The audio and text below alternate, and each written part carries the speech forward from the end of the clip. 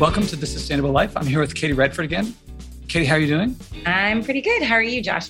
I'm very good and full of anticipation. The goal last time was we were going to quick cover your past life and then talk about the pipeline you had just come back from in Memphis and your current work. But the older stuff was so fascinating and so full that we spent the whole time on that. And now hopefully we'll get to the new stuff. Although I will add that I'd read things about you before talking to you, but now I watched your TEDx talk, which I recommend to everybody.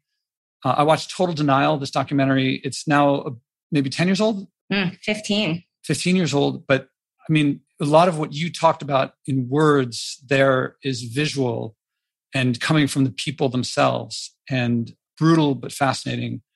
And then I saw a talk with you and Kosawa, if I've said it right, with Bioneers. And this is just I mean, if you liked what you said the first time, please watch these videos and more. We could go on about those and I hope we get to. But let's talk about Memphis and the Equation Campaign and what you're doing now. Sure thing. How did you leave that to do this? I mean, I'm sure you haven't totally left that. What got you started in something new? Well, I mean, I think, I spent my career at Earthrights really fighting injustice and looking at there's so much injustice in the world, but we were looking at the real interconnection between human rights abuses and environmental degradation and extractive industries. And I think there's no greater threat to human rights right now globally than the injustice of climate change. So the Equation Campaign is a new initiative that I'm running that is all about supporting movements on the ground where fossil fuel industries are operating or trying to operate and expand their operations, supporting movements on the ground to keep fossil fuels in the ground. Because we cannot afford to even burn what we already have, the climate budget that we have, the time that we have to wind down our use and production of fossil fuels is dwindling. The UN and the IPCC has made that very clear that we have even less time than we thought. And if anyone has gone outside in the past few years or watched the news, the forest fires, the floods, the hurricanes, the droughts, the heat waves, the UN has called it a code red for humanity and nobody is safe. So the Equation Campaign is my opportunity to spend all of my time fighting the fossil fuel industry on this new front, which is to try to actually not only hold them accountable for their past harms, which is what I was doing as a lawyer at Earthrights, but also prevent the worst of the worst future harms that climate change is already bringing to every person on the planet. But of course, some experience it worse than others. What you're saying is so few people reach the point of we have to leave the oil in the ground. It's so tempting. I mean, who was I talking to?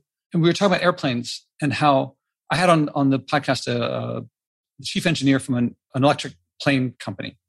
And he knows the science better than anyone of aerodynamics and of aeronautics and of batteries and of alternative fuels.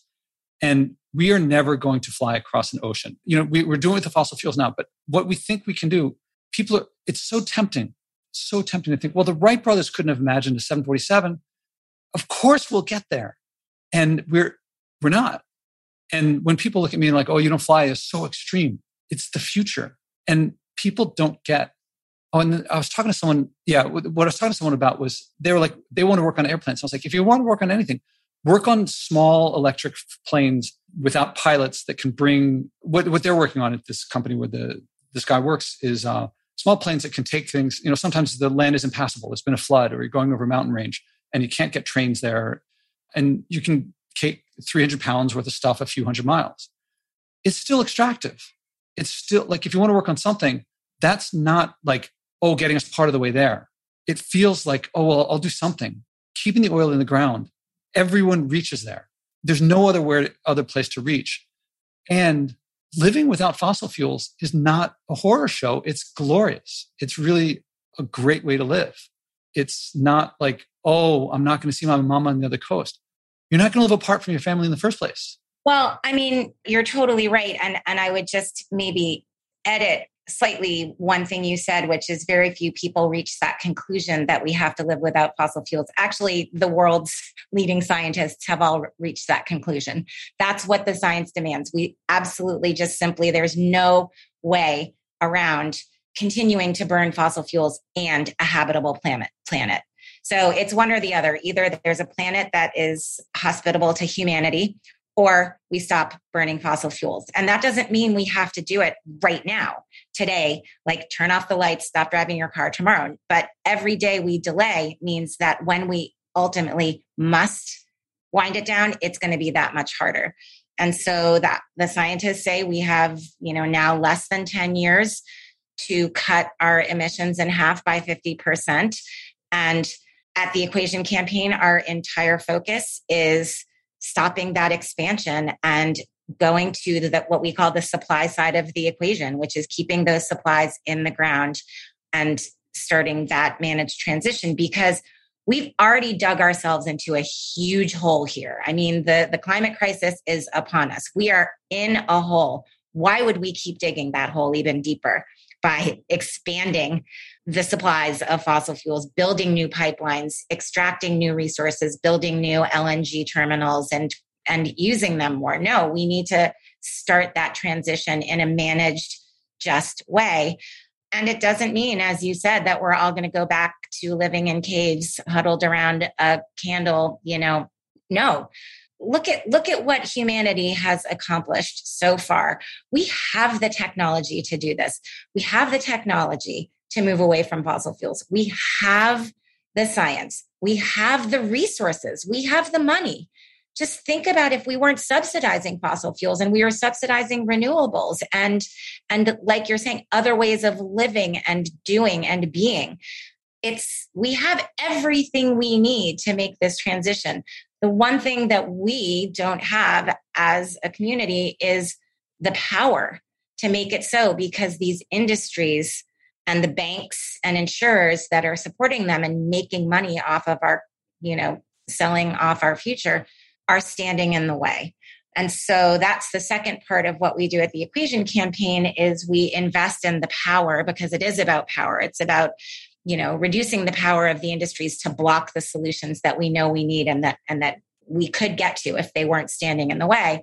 And one way of doing that also is building, enhancing, unleashing the power of the communities who have the most to gain and lose from winning this fight. Because certainly people who are on the front lines of fossil fuel expansion are hit first and worst by the impacts of fossil fuels. And that's, what I was talking about last time we talked, right? People who lived on this pipeline route in Burma, and that looked like slave labor, rape, torture, and killing, and mass forced relocation. In the United States, where I'm focusing my work now, and where the vast majority of planned expansion of the oil and gas industry worldwide is in the United States. So we are the problem here, not just in terms of being the biggest consumers, but also the biggest producers of new fossil fuels.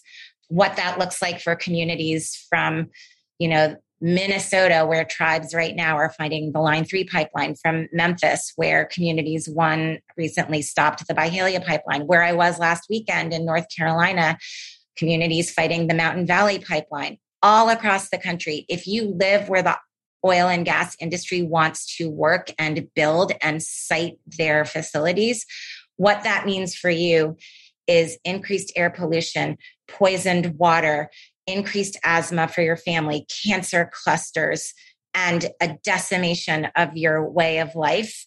And if you're indigenous or, living on sacred lands for whatever reason, also your culture and spiritual and religion are impacted. So across this country, people who have to live where the oil industry is or is trying to go suffer more than people like, I'm assuming you and me, who are not living on the front lines, but we're all living on the front lines of the impacts of the climate crisis. None of us are safe. We saw that this past summer with the incredible heat waves in the Pacific Northwest in Canada, the deadly floods, in Germany. We're used to seeing these kinds of things in Bangladesh and Indonesia. And somehow that has been acceptable so far, which is just atrocious to think that any human being could look at that and find it acceptable. But people are now waking up because, climate justice and racial justice are very linked. And it's like, oh, if it's happening to people who don't look like me, then I don't have to worry about it. Well, now, like I said, we're all on the front lines. Some people talk about how things are going and they're like, oh, why be so doomy about it? And because I just watched Total Denial, which is a documentary about the Burmese pipeline. And I'm going to take that and combine it with what you said when you said, well, maybe you and I aren't suffering. To disconnect from people who it is not like, oh, there's a couple of bad apples out there. There once was a time when you could just scoop oil off the ground. The La Brea tar pits, like dinosaurs would like walk under this oil pit and they'd sink into it. It was literally just pools of it on the ground. You could just scoop it up. And now it's in the most remote places. And what we have to do to the environment to go through miles of ocean, then through miles of dirt, and then build these pipelines across areas. And when you say indigenous cultures, it kills me. I hope that this defense works, but it kills me that that's our last line of defense, is the actual people who are going to be hit by that particular pipeline. But imagine that pipeline is going like through Notre Dame Cathedral. That, I think people would talk about that, Catholics. And absolutely. And that's exactly even non-Catholics, sorry. what these companies do, and why the environmental racism of the fossil fuel industry, and frankly, any polluting and harmful industry, are cited in places where these companies think there will be the least opposition, have the least political power, have the least ability in their mind to stop them. And what these are referred to, and this is a terrible term, it's not my term, but it's a term that's out there, is sacrifice zones. That we will sacrifice certain communities, certain people, certain areas, so that the rest of us can have, our air condition going 24/7 and fly across the country anytime we want to, and, continue to drill, burn, and, warm the planet. And so to think that anyone could be sacrificed is terrible, but these sacrifice zones are overwhelmingly in Black, Indigenous, people of color, and poor rural communities, because they have the least political access and, what the companies think, the least ability to stop them. In Memphis, where the Byhalia pipeline was planned to go through 99% Black communities, it had a straight, easy shot right through, white and non-white, but some white communities in Memphis. And instead, the pipeline route was basically looked like a zigzag jigsaw puzzle piece all around the city. Sorry to interrupt. I got out this map, and it's almost due east, the start to the end. And it first goes southwest, and it goes south and west for a bit. And it really is like, why the complication of all these zigzags must make it a big engineering mess. So yeah, I'll put a link to that too. Well, right. So they're less worried about the engineering mess than the political mess and the resistance that they'll get from people with privilege and power who don't want it in their backyard. And they don't want to breathe dirty air and have asthma and have poisoned water and have the noise pollution and the bad smell and everything that comes with the fossil fuel industry. So let some other people have that. And in this case, let the Black people deal with that. And the company actually said, and this was, it's one of its greatest mistakes. The company actually said out loud, when asked about the strange routing of this pipeline, they said, we routed it through the path of least resistance. And this is an incredible moment where, first of all, the company told the truth. They told the truth. They said, yeah, the reason we chose that route is because it's the path of least resistance. And now, on the other hand, the communities were like, oh, you want to see the path of least resistance? We're going to show you some resistance, but it's not going to be the least resistance. And resist they did. And 10 and a half months later, that pipeline has been canceled and the company withdrew their plans, because these communities who were presumed to be folks who we're just going to roll over, or we're not going to know, or we're not going to fight, or we're not going to know how to access. Or if they did fight, could be steamrolled. Right. And time and again, what holds these companies accountable, what brings them down, what stops these projects are the folks on the ground who are fighting for what they love, for fighting for their community, for their children, for the health and safety of their family members, for their lands, for their ancestors, and are motivated by the rage and the pain that comes with being treated like a sacrifice zone and being threatened with these things. It's what stopped the Keystone XL pipeline. It's what stopped the Atlantic Coast pipeline. It's what stopped the Byhalia pipeline, is giving the Enbridge Line 3 pipeline up in Minnesota right now a huge run for their money, because, people are going to protect what they love, and they're going to do what they need to do. And it's unfair for any of us, like you said, to leave it until it gets to that point, because we should all be fighting injustice wherever it's happening, not just when it's happening to us. If someone's listening to this and they're thinking, I just want the energy, I don't want that to happen, like, reform them, but those days are gone. The only way to get the oil now is through this destruction.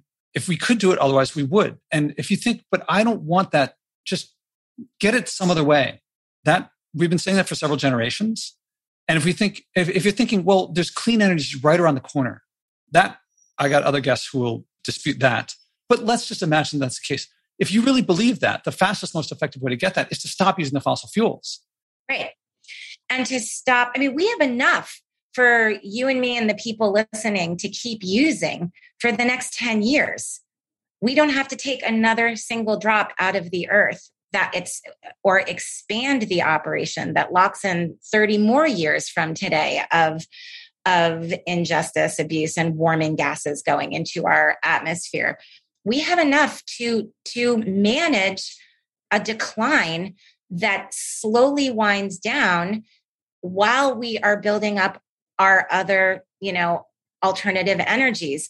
And so why in the world would the Biden administration or anyone put one more penny of our taxpayers' dollars into subsidizing this industry for one more day? There's $25 billion at least just in subsidies to the oil and gas industry and the current infrastructure bill. Why would we do that? That's like saying, and then they're saying like, oh, but we're also investing in technology to clean up the mess later. That's like saying we're going to subsidize cigarettes while we try to find a cure for cancer. It's insane. And why would any of your listeners want a dime of their taxpayers' money to go to that insanity? And so, what the industry wants you to do is to feel guilty and to blame yourself and to say, well, I drive, I get on planes, I use this product, so it's my fault. That is exactly what they want you to think. And of course, everyone is responsible and should take the steps that they can to minimize their footprint.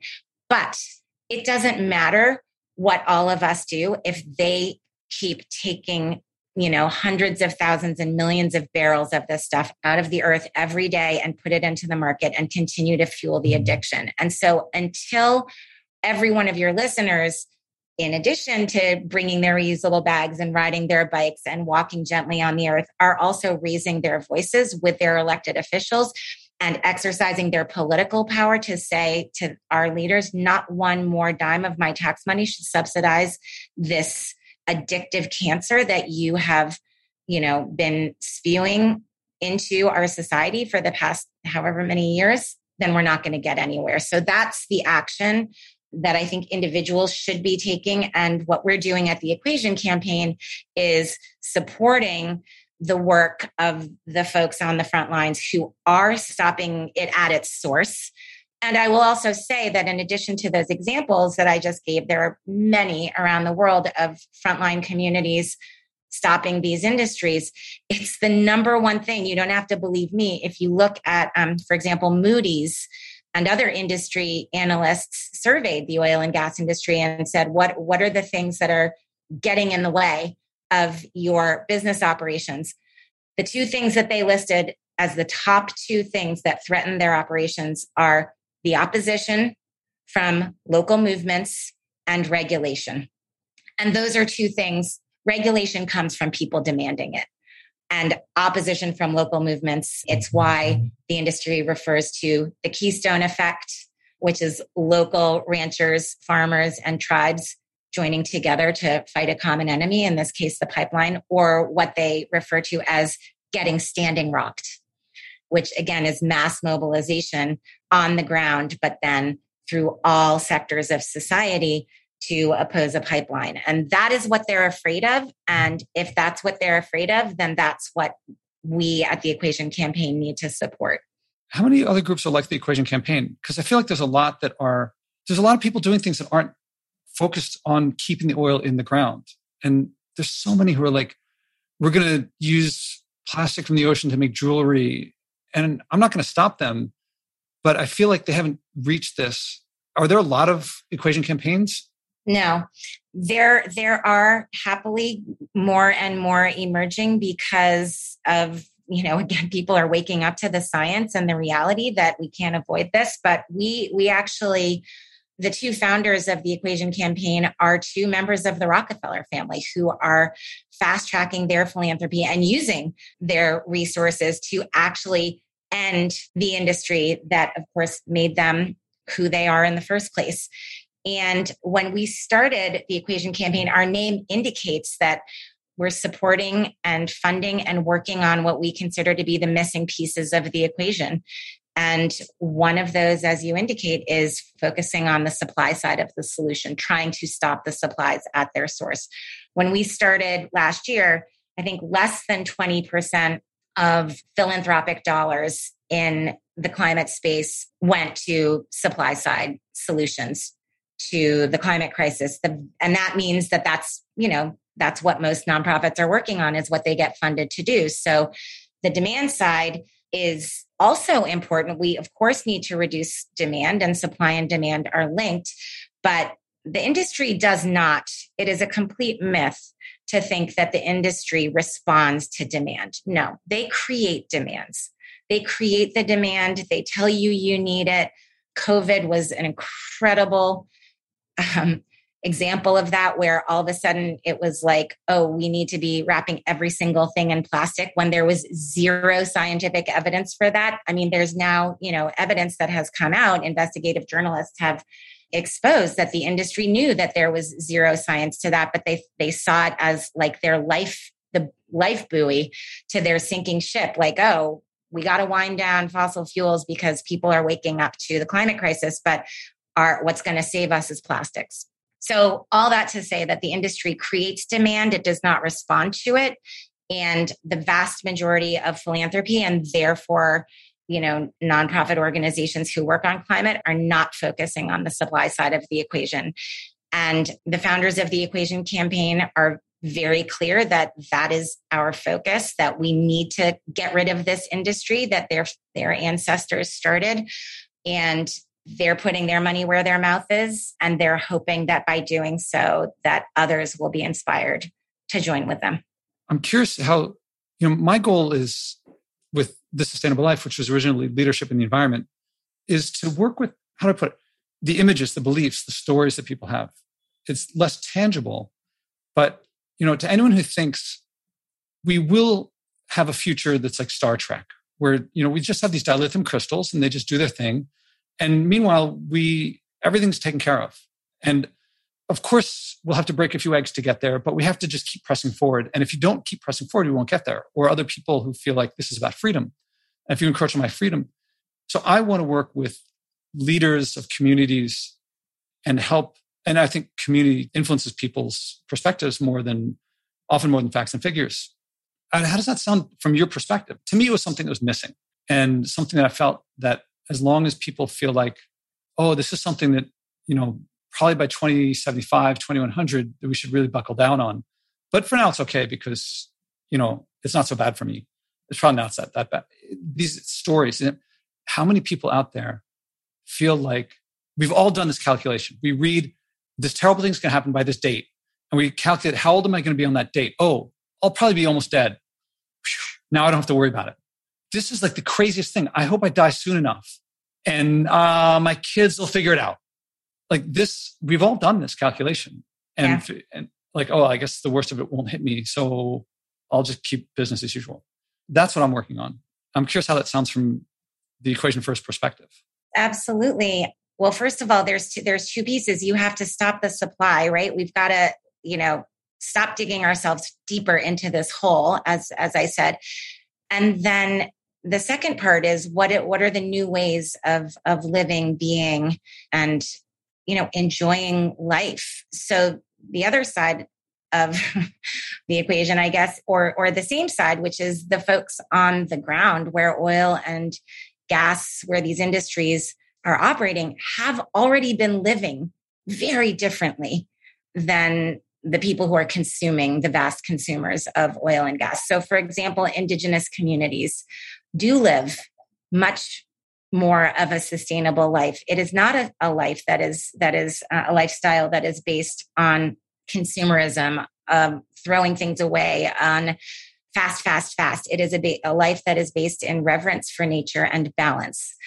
And I think it's really important for us to remember, this capitalist, consumer-based lifestyle that like the more money I have, the more things I'll have, the more I will enjoy my leisure time. I just have to work, 24/7 for 49 weeks a year so that my 3 weeks vacation, I can pay a lot of money to go be in nature.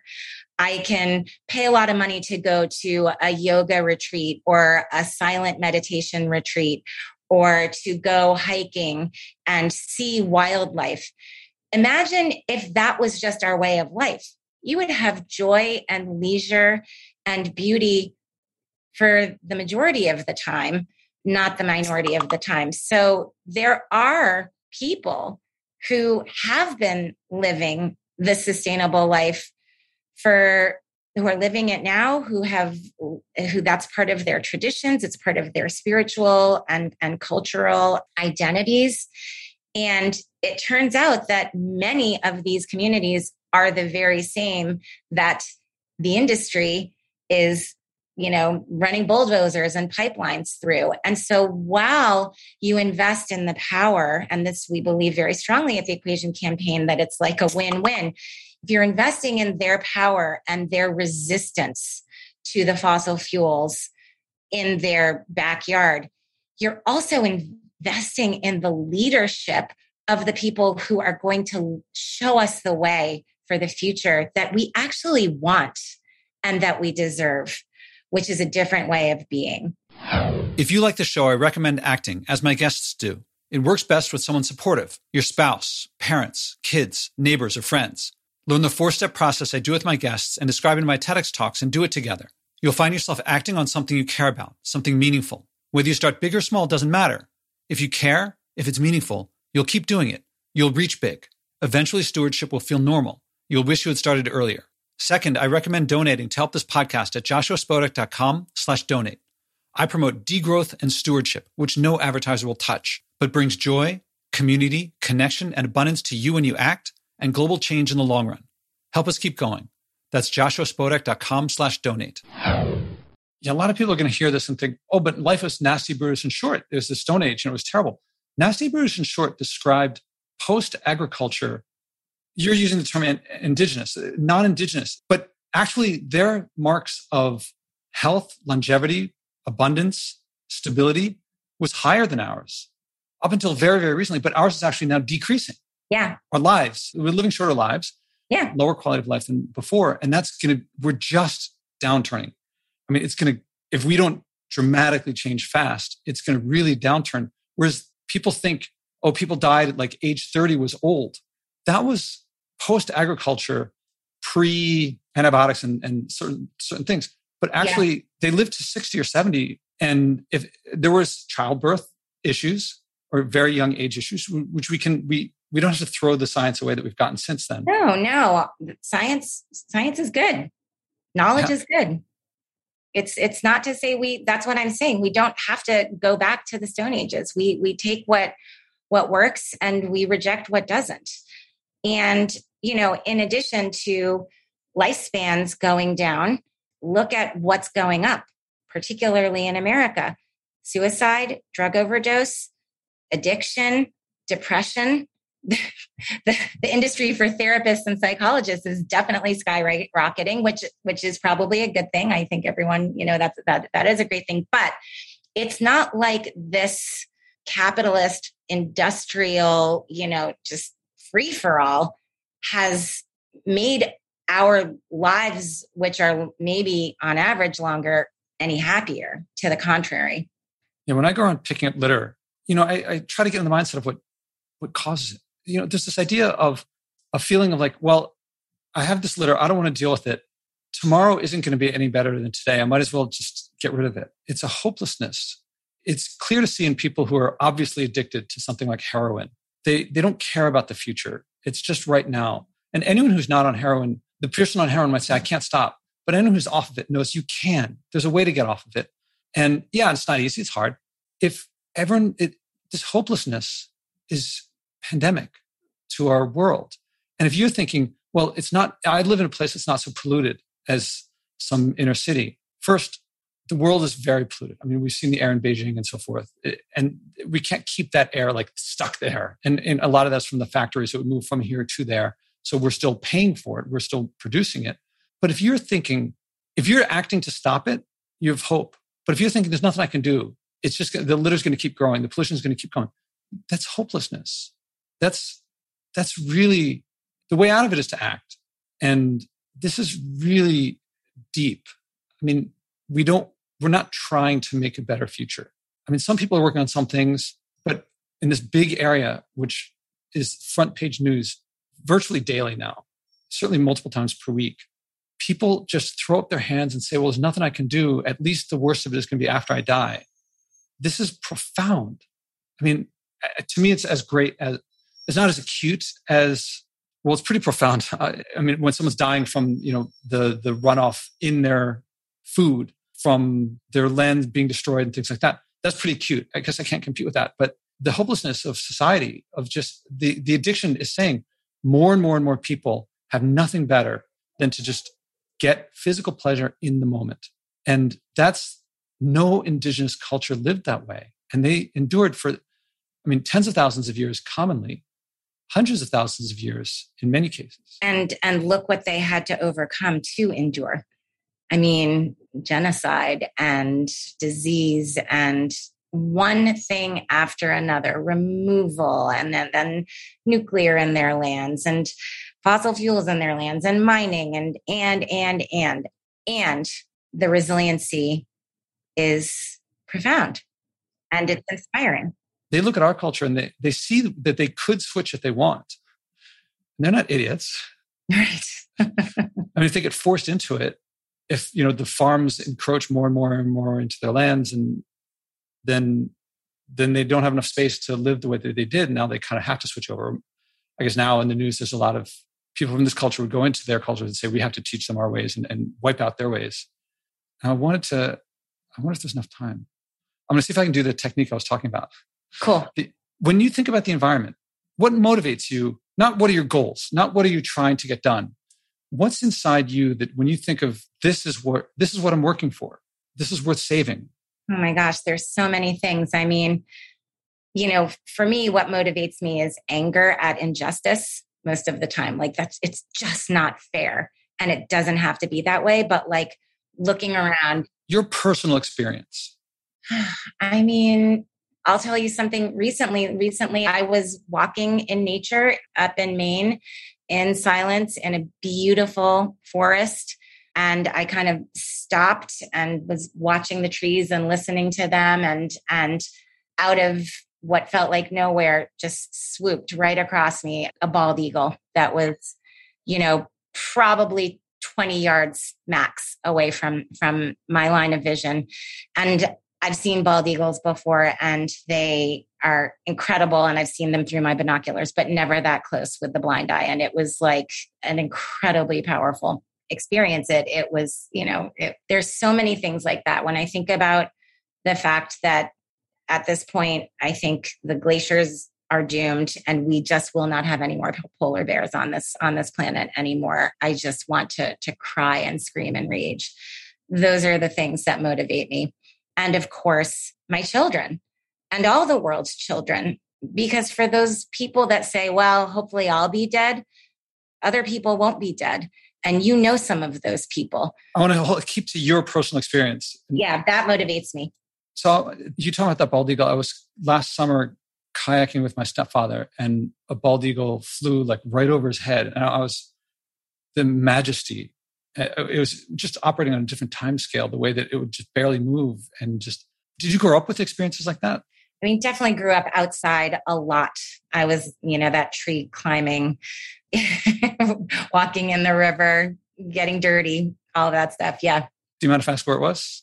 I mean, it was in New England. I was like in, suburban Massachusetts. So, but you can have that experience anywhere. I mean, catching tadpoles, chasing frogs, looking at the, the birds, right? It doesn't matter. There's nature all around us, and connecting with it is a really powerful experience wherever you are. Yeah. You reminded me of when I was in grade school, we had a stream behind the school and we'd catch newts and it's magical. It's magical. And little kids, love that stuff. So that's what we need to get back to. I'm thinking not just little kids, I think adults like that too. Totally. Yeah, I do too. Yep. Based on these feelings that you had, this magic, this childlike experience, if I'm getting it right, mm-hmm. I invite you at your option to think of something to do to act on those feelings. And to clarify, I'm not saying what's the most important thing you can do for the environment. This is not about fixing the world at all. It may have that effect. But something new that you're not already doing, something that you do with your own hands. Very tempting to say, oh, I'll get my kids to do X, or I'll get this other group to do Y. By all means, do those things, but this is something you do with your own hands, where after you do it, you say, I had some physical effect on the world that was beneficial by your standards. Mm-hmm. And most people at this stage are like, I'm not exactly sure what I would say, what I would do. And they start thinking about, here's what I'm already doing. And it takes a little bit of back and forth, usually. Some people are just, oh, I know what to do. I've been meaning to do X for a while. But care to take up the invitation? Yeah, I have two things, but they're kind of connected. One is to, and I think we should all do this, and I certainly need to do it more, commit to spending more of that silent time in nature, because I think wherever you are and whenever you do that, from that comes a reverence that drives you to act further and to do the next thing. And so, I've wanted to sort of like do solo time in nature at least once a week for 3 hours. And nature could just be my backyard, sitting there, like looking at the trees and how the leaves, interact with each other, and what are the sounds coming up? I mean, that's what I mean. And that's been something I've wanted to do, but I haven't done it. So that would be the first thing. And then I think within that, when it makes sense and when it is, there's a huge problem in where I live in Maryland of invasive species and vines. And there's this one guy who just makes it, I think he's retired, just walks around all day long with, heavy clippers, and just like one tree at a time cuts off all of the vines and pulls them off. And it's like literally killing entire species of trees. So that would be something that I would add to my nature walks maybe. But I also think it's important to just do nature for nature without a task as well. That's a task in itself. So that's why it's sort of two things, but maybe connected. Would you be game to set a time that I heard once a week for 3 hours. Would you be game to commit to that and then share how it went after, whatever the right period of time is that for you to, if I ask how did it go, for you to say, you've done it enough that you can say, you give a meaningful answer. Yeah. Yeah. Can I then change it to once a week for 2 hours? Yeah. It's or it would be once every other week for 3 hours. What do you think? Whatever resonates with you more. What I know is that this is not about big or small. Yeah. It's about extrinsic versus intrinsic. Yeah. And that's why I wanted to get to your personal experience, because I know that whether it's big or small, when people do this, I sense that you anticipate that you'll like this experience. Yeah. I bet that you will like it more than you think for reasons you can't predict. So I know that whether you do big or small at the beginning, whether you do one or both at the beginning, you'll eventually go more and more and more. And I predict also that your professional life will benefit in ways beyond what you expect. 100%. And I will tell you that the idea for this is not my original idea. This is actually a practice in the Equation campaign that we have a staff of 3 and then 2 founders from the Rockefeller family. And it was actually it was Rebecca Rockefeller Lambert who actually has required this as a practice for our whole team once every quarter. She does it all the time and she encourages us to do it all the time, but it's like actually part of our job to do this time in nature. And then we spend time together reflecting on it. So I was actually doing that when I had that Eagle experience that I was telling you about. And that made me be like, oh, I've got to do this more. Let me do every other week for 3 hours. That sounds realistic and doable. And I'll commit to it. Okay. And then how long do you think it'll take? How many weeks before, if I ask how it went, you've had enough to go on to answer on? I don't know. Maybe if it was 8 weeks, that would be 4 times. Okay. Are you game for a third conversation, I guess, in 8 weeks? Totally. Right. So let's schedule it after we hang up or after we stop recording. And well, let's pick up here next time because I know you have to go to your next thing. I do. Anything to wrap up with before closing? I think 2 things, which is sort of things that I've already said. And the despair and the shame and guilt and blaming yourself, like I'm part of the problem. So, and there's nothing I can do is exactly what the industry wants you to do. And so don't be their tool. It's paralyzing to have despair, and shame and guilt are paralyzing. And there is so much you can do. And on that note, yes, there's the personal transformation and living a little more gently on the planet. But really the most important thing is not the change that you personally do. It's the exercise of your power, raising your voice, your political power to pressure the government and these industries to change, because we can't all change enough to make a difference, but they can change. And it's so easy and it's within our reach. And we have what we need to do it. So I can't think of a more inspirational guest that I've had. Oh, thank you. Katie, thank you very much. Thank you, Josh. How many people are bringing a message of joy from what everyone calls saving the environment, but I call the future? Step by step, this podcast is creating a culture of joy, community, and connection around sharing and acting on our environmental values. Again, there's no profit in buying and wasting less, but we'll all love our lives and relationships more when we do. I can use your support. Please donate at joshuaspodek.com/donate. Again, that's joshuaspodek.com/donate.